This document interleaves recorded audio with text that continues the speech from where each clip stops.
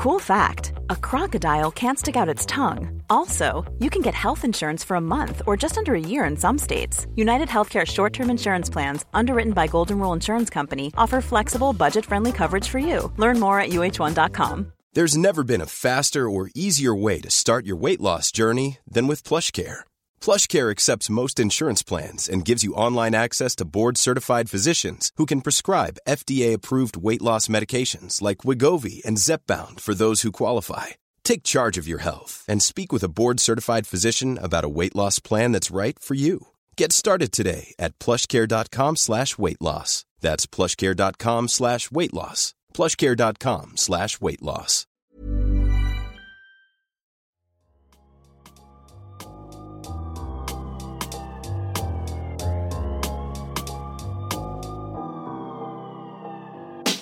Hello, I'm Craig and welcome to another episode of Football Kit Memories.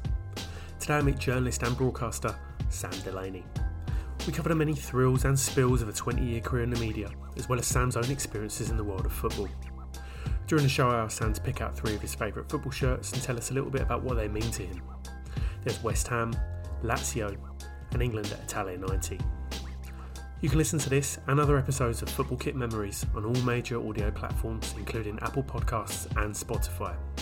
Please do subscribe, share, and above all, enjoy the podcast.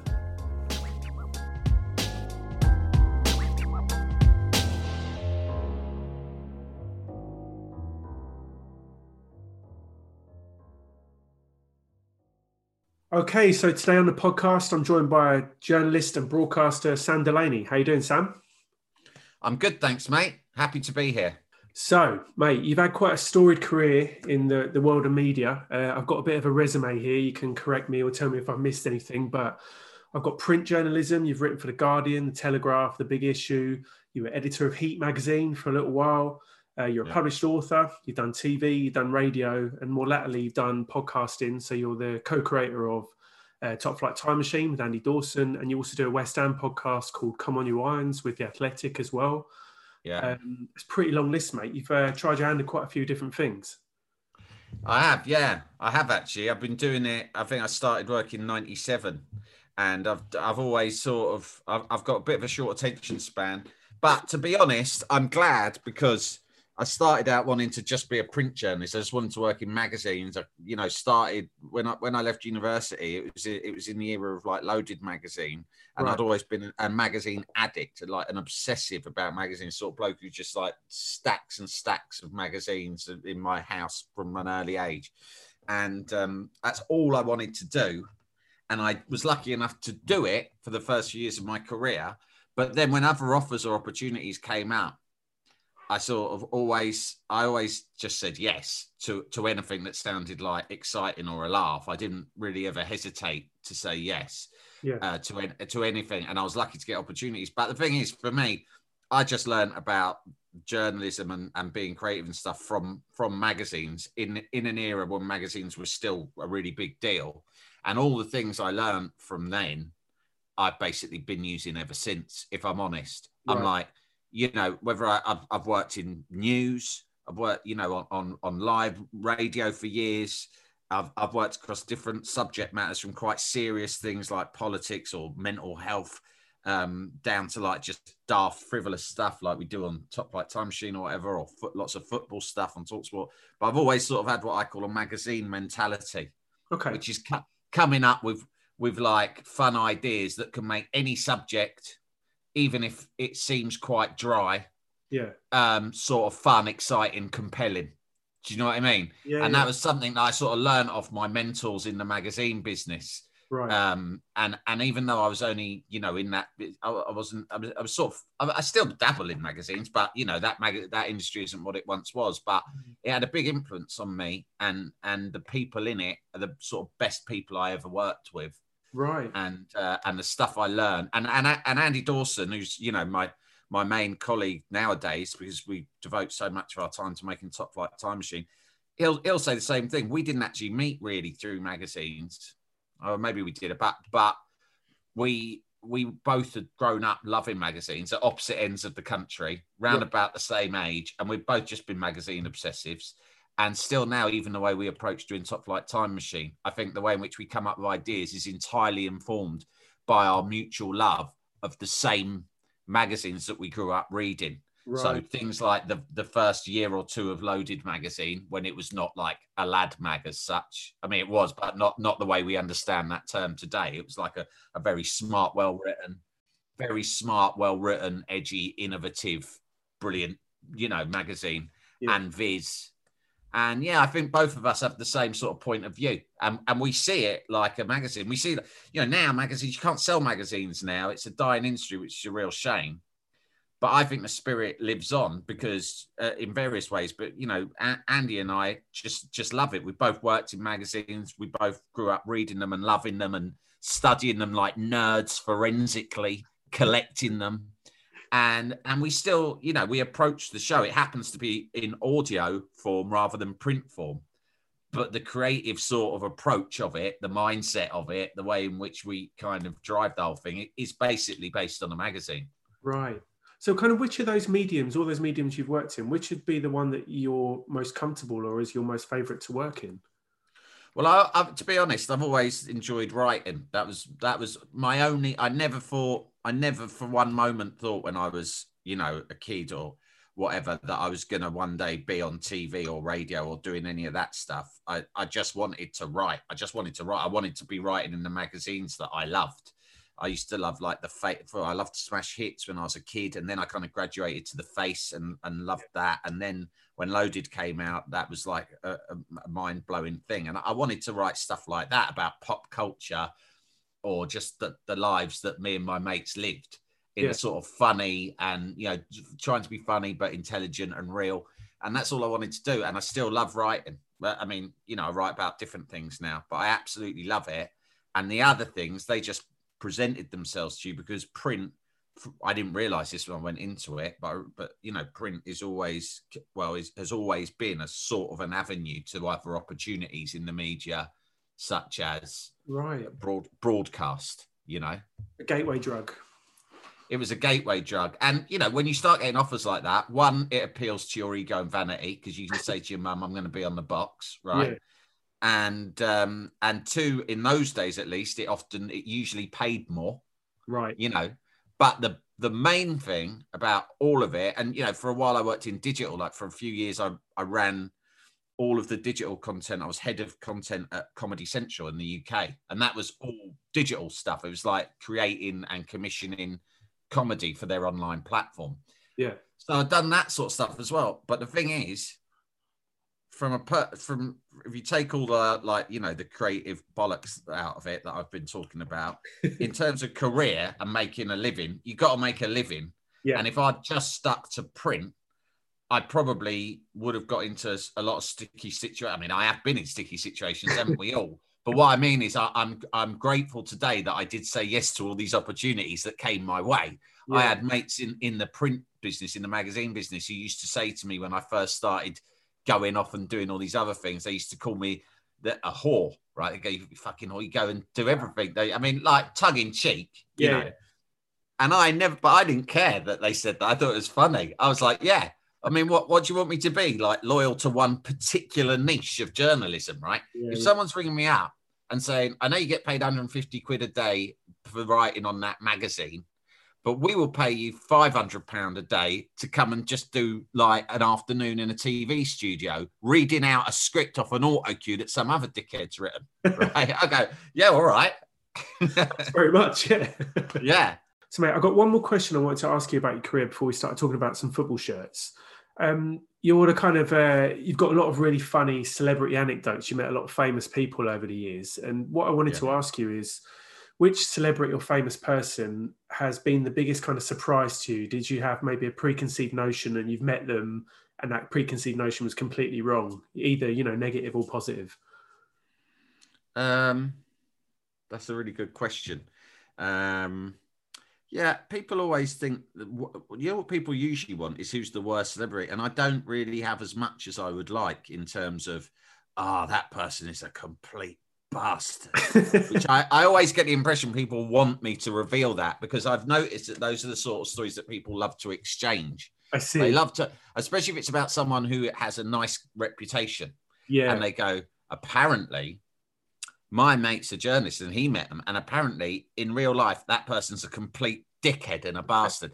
But unfortunately, I don't have many stories to tell like that. And even if I did, I kind of think people base assumptions about famous people sometimes on the tiniest amount of evidence. Like I might have met someone. I met Tom York once, right? I interviewed him when I was working at ITN on 5 News. I was a reporter and I was doing a report about the Stop the War campaign.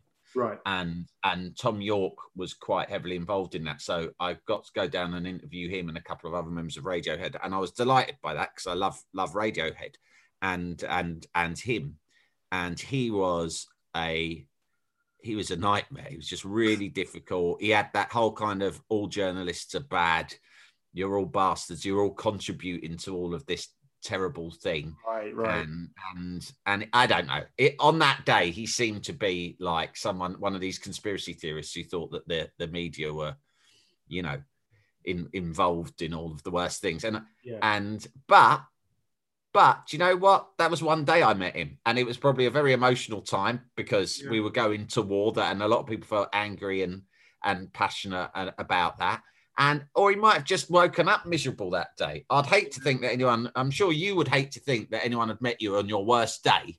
Exactly. And that was the only time they'd met you. And then they were going around just defining you. And those stories spread because people love to tell stories that they think are insightful about celebrities. Yeah. They love it. They go, wow. I know you think he's a nice guy, but I bumped into him in Sainsbury's once. And, and he was a nightmare because he took ages bagging up his food. And I was just sat there having to wait. And people love to retell these tiny stories about people. So anyway, sorry if that disappoints you. I tell you one thing that I was thinking about the other day was that I'm delighted to have, got to know Shaun Ryder quite well, which is amazing when you get to know someone who was genuinely one of your bona fide heroes when you were a kid. So Shaun Ryder was a hero and a role model to me when I was like about 16. and I was thinking the other day that since I've got to know him, I gave up drink and all the other stuff, drugs and everything coming up for 6 years ago. Okay. And I realized I didn't really get to know Shaun until after that, but it had never really crossed my mind before. So I thought, this guy who is one of the country's most legendary hedonists, right? His whole reputation is built on getting out of it, and if I'm honest, that's probably one of the things that made him appeal to me when I was a teenager. Right. My friendship with him has had, on my part at least, no drugs or drink involved with it whatsoever. Right. And he's well aware of the fact he's always shown quite an interest in my sobriety. Do you know what I mean? But it's just not really an issue whatsoever. And I often think a lot of people come to me and go, Sam, you don't drink or anything like that. How do you deal with the boredom? And I always go, mate, I am never bored. I am never boring. And, one great thing to say is that, look, since I got sober, I've become mates with Shaun Ryder, mate. So it obviously sobriety doesn't hinder you. Exactly. Do you know what I mean? Yeah. And no one's bothered. If he's not bothered, then no one's going to be. Exactly. Dispelling the myth entirely. Wow. So, mate, you've picked out 3 football shirts that we're going to talk about today. And before we get on to your first one, what I wanted to ask you is, what, if anything, do football shirts mean to you in general? I love football shirts. Always have, I guess, from an early age. I think it's one of the things that first gets you into football. You collect Panini stickers and you study the kits, don't you? It's what makes sticker albums so amazing. That you turn from one spread to the other, and on each page you're confronted with this consistent sort of beautiful array of shirts, or this sort of uniform kind of aesthetic across 2 pages on a Panini sticker album, and you study all of them. And I think that might be one of the things. I definitely think Panini sticker albums were what got me really into football in a massive way. Because I think before you start watching the actual games, you obsess first over the other stuff, like the players' names, the kits, what country they're from, what their stats are, all of that sort of thing. And then after that, you slowly start to actually watch the game itself a bit more. Yeah. And I think kits are a huge part of that, learning the kits, learning the colours. And then when I got older, I remember, like I said earlier, I used to be really into the Face magazine, which was like a sort of portal into this cool world of Clubland that, you know, I was too young to be a part of, but I read the magazine and felt like I was sort of like voyeuristically enjoying it. And I treated it like a Bible, right? I just thought anything that was ever in it was the epitome of cool. And football had been a bit of a problem because I was really into football. It was my first passion from a young age. But in the 80s, especially, it became deeply uncool. People forget that now. Right. But when you're at school, and I was at a normal comprehensive school, but even there, if you wanted to be in with, you know, the coolest kids and the arty kids or the kids who were really into music, basically the ones who hung around with the prettiest girls. Yeah. Being into football was not really, because it was during time of hooliganism and the European ban, and wasn't something you bang on about. So, but I always was into it, and I was always going to West Ham from a young age, but it wasn't something you talked about a huge amount to certain people. And then I remember seeing in the Face around the end of the 80s, towards 1990, when Italia 90 sort of had quite a big effect. I remember seeing, like, they had a fashion shoot, but with blokes and girls wearing continental football shirts in the shoot, like AC Milan or Barcelona, or international shirts like Argentina. Yeah. And I thought, fucking hell, that's brilliant. And foreign shirts were harder to come by then.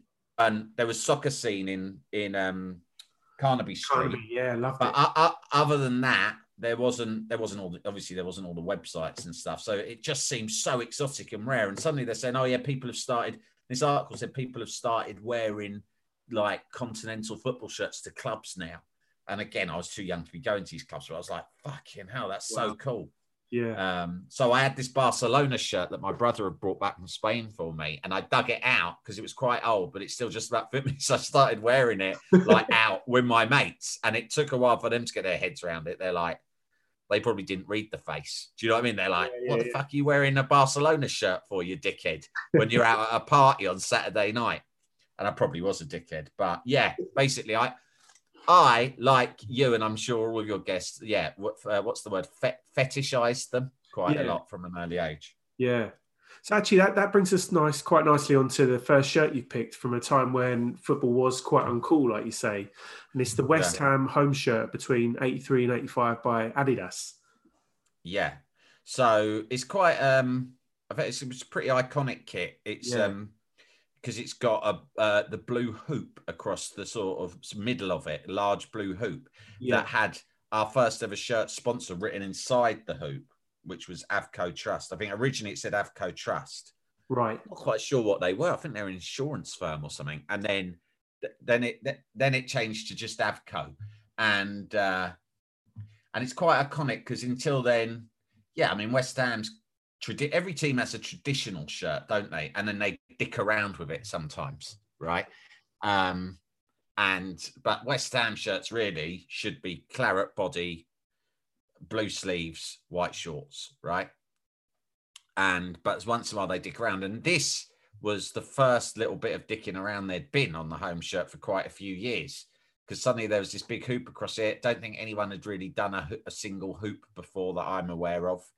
Apart from, the hooped clubs. We're not a hooped club. Celtic and QPR are hooped clubs, and so I just thought it looked really cool. But the main thing is, it was the first West Ham shirt I owned. I think before that, my brother, one of my other brothers, I've got three brothers. One supports West Ham, the other two support other clubs. But my West Ham supporting older brother had like given me old ones of his that I'd had put on that were too big for me or whatever. But the first one that I'd had as a gift bought for me, which I think was on maybe my 9th birthday. But I've got some great pictures that I treasure of my 9th birthday party at my mum's house, where she still lives, of me and all my mates. We had a football match at the local rec, Dogshit Park, as it was known. And then back to my mum's for a proper, tea party. We had hot dogs and then jelly and ice cream. And it famously descended into a massive food fight, like proper food fight that still old mates of mine still talk about to this day. Oh, yeah, inside the house. Yeah, and I've got photos of just before it kicked off, because we're all there, and about 3 of us are in West Ham shirts, and there's a couple of Spurs Right. And I think there might be a rogue Man U in it or something like that. But the shirts all look so mint. I've got a couple of pictures from that day and they look so mint, you know. Wow. You're so chuffed to have original pictures of yourself in those old shirts. What's the deal with you in West Ham then? Where does that come from? Is that a family thing or did you grow up around there or something? No, neither of those. I'm from West London. Oh, right. So I'm from the opposite side of London. It's not a family thing really, although I do have an older brother who's a West Ham fan who obviously would have been a big influence on it. But my oldest brother's a Spurs fan. I've got another brother who's a QPR fan, which would have been our local team. I mean, we grew up on the estate that Griffin Park, Brentford's ground, is pretty much on, right? So it's pretty much attached to the estate. So we couldn't have been more local to Brentford. So by rights, I should have been a Brentford fan. They've always been kind of my second team. Right. And but my best mate who lived on this estate a few doors down, Alex Jones, his dad, Malcolm, who was sort of like the toughest, coolest bloke on the estate who looked a bit like Mike Reed from EastEnders and had like, you know, always wore a cool leather jacket and drove a sports car. Nice. And was just an impressive geezer. He, you know, he was from Bethnal Green, I think. He was from the East End and had moved here when he got married. And he was just a big influence. I didn't live with my dad. My dad wasn't around. I mean, I had a relationship with him, but he didn't live with us. Right. And he's a Spurs fan, really, my dad, but he wasn't particularly a partisan sort of guy. He kind of loves football, but wasn't one of those guys who'd go on in a big way about club rivalries. He kind of doesn't like that, actually. Right. And, you know, and understandably, I mean, I've got so into, you know, that kind of just being so passionate about your club and hating other clubs. It's unhealthy. I realise that now. Yeah. So I should have listened to my dad. But but Malcolm Jones was a big influence because he was just sort of an impressive bloke. And my best mate at the time was Alex Jones, and he just got us into West Ham, and I think he took us. And then we made some other mates at our school in West London, weirdly, where most people were either Spurs fans, because at that time, even though we were in West London, Spurs, it was like when they won 2 FA Cups in a row, and they had Ardiles and Hoddle.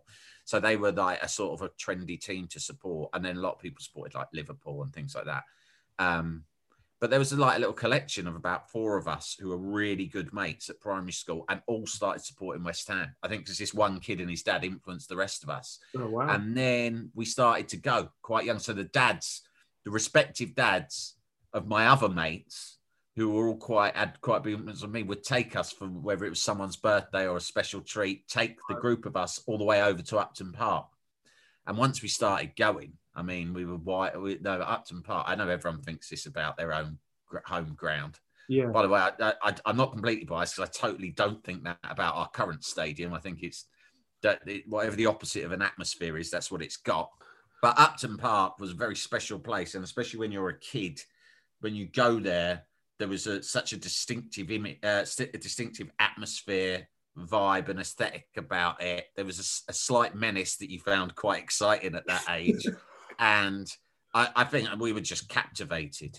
So that shirt wasn't a particularly successful one. I look at the seasons because when you first mentioned, I did a bit of research. I assumed that you'd have picked the one that they came third in the league in, which was the yeah.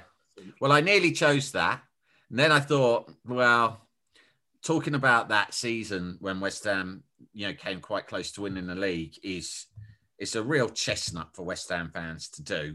Right. I can see how it almost feeds into other fans' cynical depiction of us, because it's like our most glorious moment that we love banging on about is one time we finished fucking third in the old first league. I mean, it's pretty sad, really.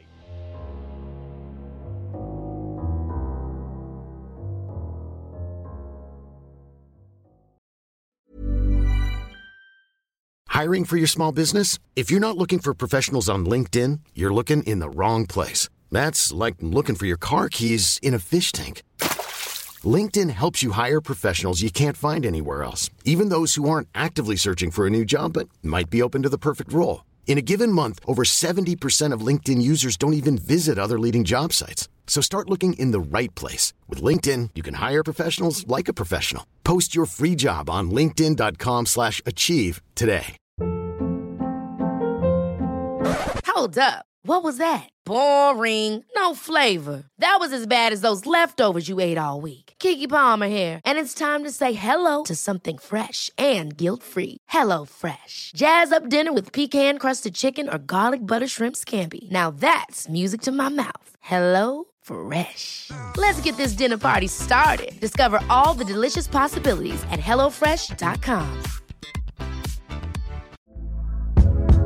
Hey there, it's Michelle Norris. I'm host of a podcast called Your Mama's Kitchen. When I travel, I'm usually looking for a way to find a taste of home when I'm not at home. And one of the things I love to do when I am at home is entertain. And Airbnb allows me to do that. When I was in California recently, I rented a house that had a great kitchen. And when we were sitting around the table, we were all thinking, we're in someone else's house. Someone could be in all of our homes as well.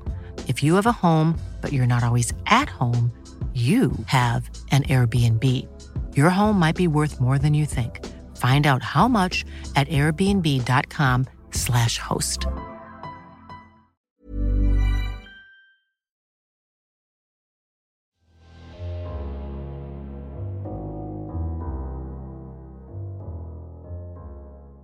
So, should we move on? We've got a bit of a watershed moment, I guess, in English football, British football. It's the England Umbro shirt at Italia 90. Yeah, exactly. It's like I touched on earlier. Football, it's a cliche, but it's true. Football had been through the doldrums, and football wasn't particularly cool. And Italia 90 seemed to be a moment at which that changed, because for various reasons, there's something about a World Cup in Italy that just feels right. You know, a World Cup in Italy or a World Cup in Brazil, there's something about those countries where you think, yeah, this is where the World Cup should be. Right. Yeah. And so there was something about the atmosphere of it being in a country that is so football obsessed, but where football plays a very different role in society to the one it plays in Britain. Definitely. It's so much more.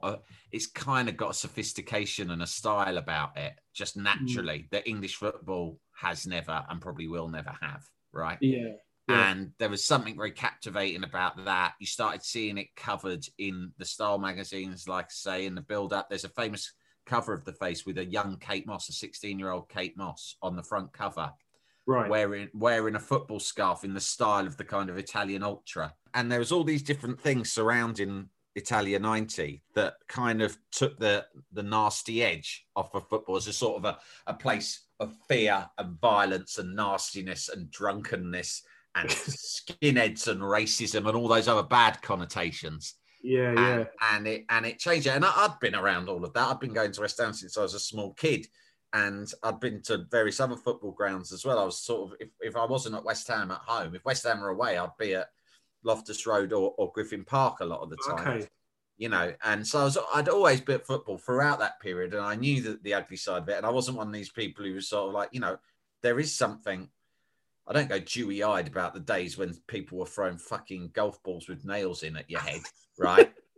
I'm not one of those people. But at the same time, there was a particular kind of an atmosphere at football that no longer exists that I do. Yeah, I do. I kind of mourn it slightly. Yeah, I mean, Italia 90 during that era, for all those reasons I've said, it became cooler. And actually, this England shirt is quite a cool shirt as well. It looked more continental. It was baggy, which was the continental style at the time. And most English football shirts were still sort of rather tighter. I mean, tights back in now, but at that time, baggy was how the Italians would wear their shirts, right?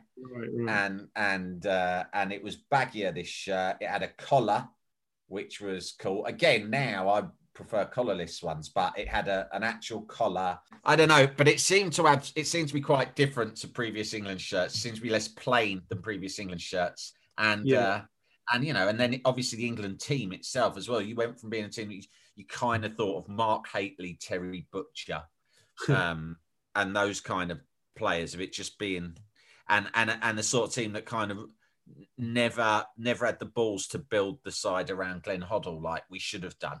And had we done, we might have won the World Cup in 1986. So, like when every other successful team in the world built their team around one number 10. And if you're lucky enough to have a genius number 10, then you're in with a chance. England were the only country in the world who had a genius number 10 but either didn't play him at all or played him like on the wing or something like that. If England had just committed and said, this team is about Glenn Hoddle, we might have won the World Cup. But then suddenly Bobby Robson, and there's all these different stories about what happened. There was a mutiny amongst the players and all that stuff. Bobby Robson, after a couple of pretty turgid games, has gone, actually, just overnight, I'm going to turn us into a continental side. I'm going to play with a sweeper. I'm going to play Gaza, right? And Peter Beardsley and Chris Waddle and John Barnes and Gary Lineker. Just pure, glamorous, classy. Well, I'm not sure if you can call Chris Waddle and Peter Beardsley glamorous, but you know what I mean. Like, I mean, think of that team, though. What an amazing collection of players. Like, he played Mark Wright as sweeper, which was mad. Because, you know, sweepers in our minds then were, you know, the ultimate sweeper would have been like Baresi, right? Mm-hmm. And Mark Wright was just looked like a big lump, played for like Southampton, big ginger bloke. And he got converted to a really brilliant sweeper overnight. Yeah. And Paul Parker had come through. He was amazing. Des Walker looked like arguably the best defender in the tournament. Stuart Pearce still meant that we still had, and then there was injuries like, you know, so Brian Robson had to go home, but that gave David Platt a chance to come into the team. Yeah. And I mean, what an amazing team. And they just looked the business in these cool shirts. And I went to try and get one, but I think it was like the day after we'd beaten Belgium. We beat Belgium in like the second round, the first knockout stage. And suddenly the country got gripped by England fever. Like a lot of tournaments, people start going, fucking England, I can't be bothered. I don't even want them to win. They're rubbish. Bobby Robson's an idiot. And then suddenly you have a couple of good results and you're all like, come on, England, we're going to win it.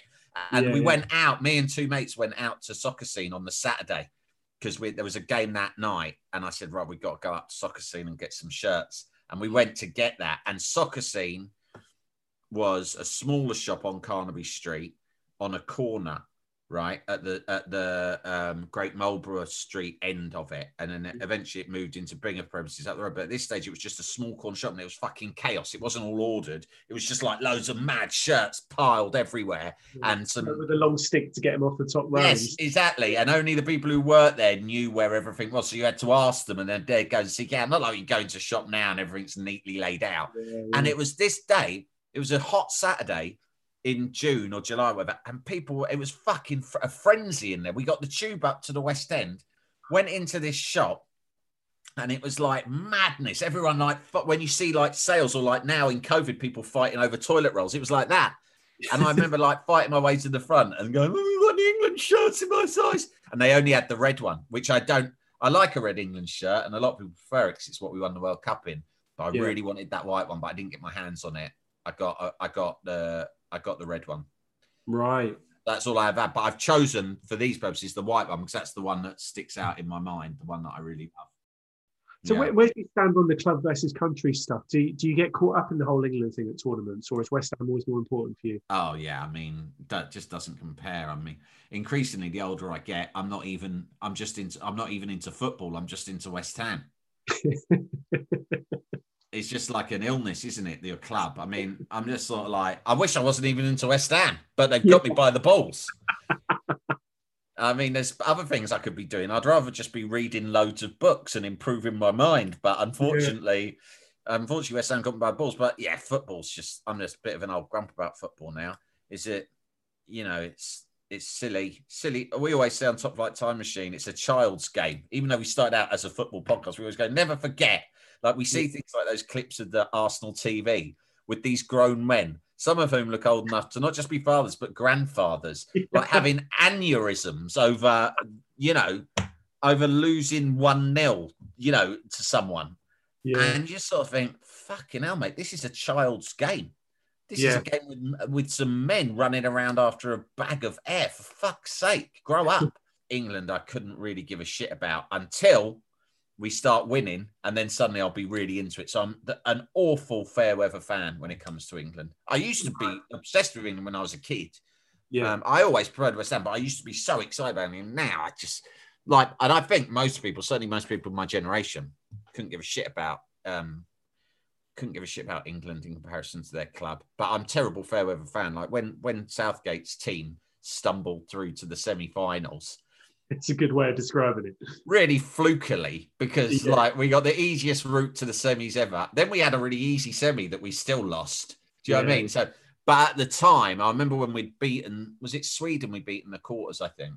We beat, or it was either Sweden or Colombia. I can't remember which way round it came. I think it was we beat Sweden. I think we beat Colombia first, then we beat Sweden. And I remember the day I was with one of my best mates and we went out to park afterwards with our kids and we kept looking at each other. Oh my God, mate, it's coming home.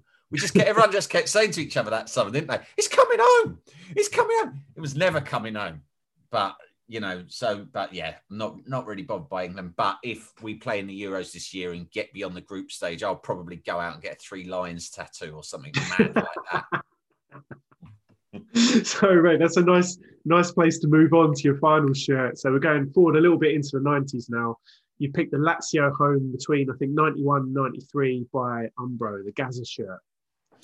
Yeah, it's quite similar actually to the England shirt, thinking about it, isn't it? It's similar sort. That was obviously the look that Umbro adopted during that era, quite baggy with the collar and a single sort of popper button, isn't it? Yeah, and you've got the nice kind of imprint as well, which the England one had as well. So sort of shadowy kind of imprint, yeah. So I chose this because when I was growing up, I had cousins who lived in Rome and who I was very close to. So my dad's sister had moved to Rome when she was 16 to work as a nanny, ended up marrying a guy, having kids, raising them as bilingual. But they were really close. My dad and this particular sister of his, very close. They'd be back and forth all the time. So they would come over to England for large parts of the summer and Christmas, and they spoke fluent English. I didn't speak a word of Italian. And they're about my age. One's exactly my age, and the older one was about 2-3 years older, so I really looked up to him.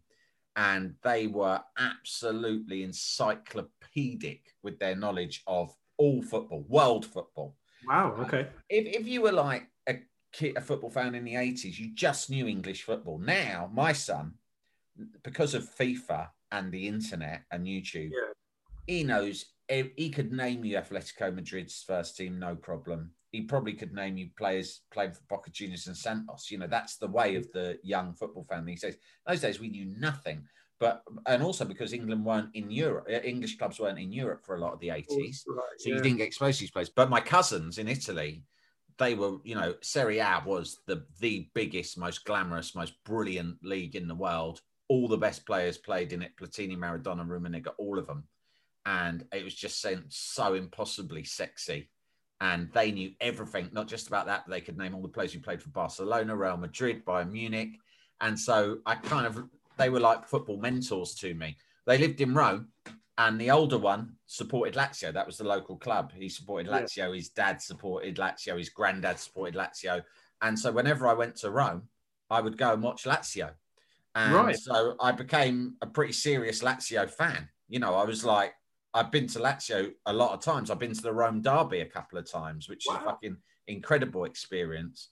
Yeah. And I was pretty seriously into Lazio because I just went and I got caught up with it. And my cousin was a serious fan. All of his mates, so half of them were, probably less than half of them, lots of them were Roma fans because in Rome, mainly in the actual city itself, it's Roma. Lazio is more of a suburban team. But anyway, I kind of learned I was just saying, there's not enough room for all the hatred in football. But unfortunately, I discovered an extra hatred, which was for Roma, which was just taught to me by my relatives. And it's a pointless hatred for a club I knew very little about and who were miles away. But I was like, fucking Roma, I'd get it was like they were almost as bad as Millwall. Right. So I've been to a lot of games. I think I probably went to my first Lazio game in about 83, 84 when I was about 8 or 9. But by the time it got to the early 90s, Lazio had always been a bit of a mid-table club. But then when it got to the early 90s, they suddenly started becoming better. They weren't quite at the point where they could go for the title yet. But there was still at that stage, there was the 3 foreigner rule that they had in Italy. Right. I don't know if they had it here, but it wouldn't have been relevant because we didn't have any foreign players. But over there, everyone had 3 foreigners. And I think they signed Gaza, and it was amazing because I really liked Gaza, but I grudgingly liked him because he played for Tottenham. Right. And my brother's a massive Spurs fan. Theo, he does the Spurs podcast and stuff. And he he, you know, Gazza was like a god to him. And he'd always be going on about it. And I had to always begrudgingly admit, yeah, this player is fucking amazing. But I was absolutely gutted he played for Tottenham. So when he signed for Lazio, it was dreamland. Because I knew he was never going to end up at West Ham. He looked like he was going to be the best player in the world. So the next best thing was he'd go to Lazio, because then I could really support him without feeling guilty. So I was so delighted when he signed for Lazio. And one Christmas, my oldest brother, Theo, bought shirts. Like I said, there's me and 3 other older brothers. So there's 4 of us. And my brother Theo, I think, had probably first started earning decent money. He's 10 years older than me. And on Christmas Day, he handed all 3 of us presents and said, open them at the same time. So we all opened them at the same time.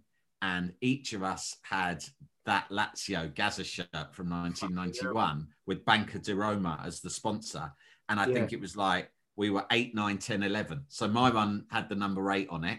Oh, wow. I'm the youngest. And then, so the 3 of us, me and my other 2 brothers, Cass and Dom, both opened these, and we're like, 8, 9, and 10. And then Theo had bought them for us, ripped off his own shirt to reveal underneath that he was wearing the number 11 shirt of Lazio. And we were like, hey! Because it was quite nice. The mutual love of Lazio was quite nice, because there's 4 brothers who all support different teams. So 2 of us support West Ham ones, but there's sometimes, you know, it's a shame really, because, you know, we all love football, but sometimes there was disputes, so to speak. That is not necessarily, I think, aesthetically the best ever Lazio shirt. In fact, this season, Lazio's away shirt is actually claret and blue, which I'm so delighted by. And I've been strongly resisting the temptation to buy myself one, because if I bought it, I wouldn't wear it. You know, like that's what you do when you get older. You buy football shirts because you just love them.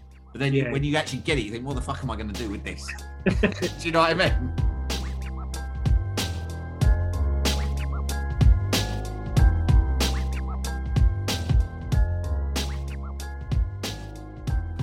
So there you have it. Massive thanks to Sam for sharing his football kit memories with me. You can follow me, my own collection, on Instagram, or get in touch via Twitter or email. Please do remember to like, subscribe and share. And other than that, I guess that's it. Until next time, I'll see you later.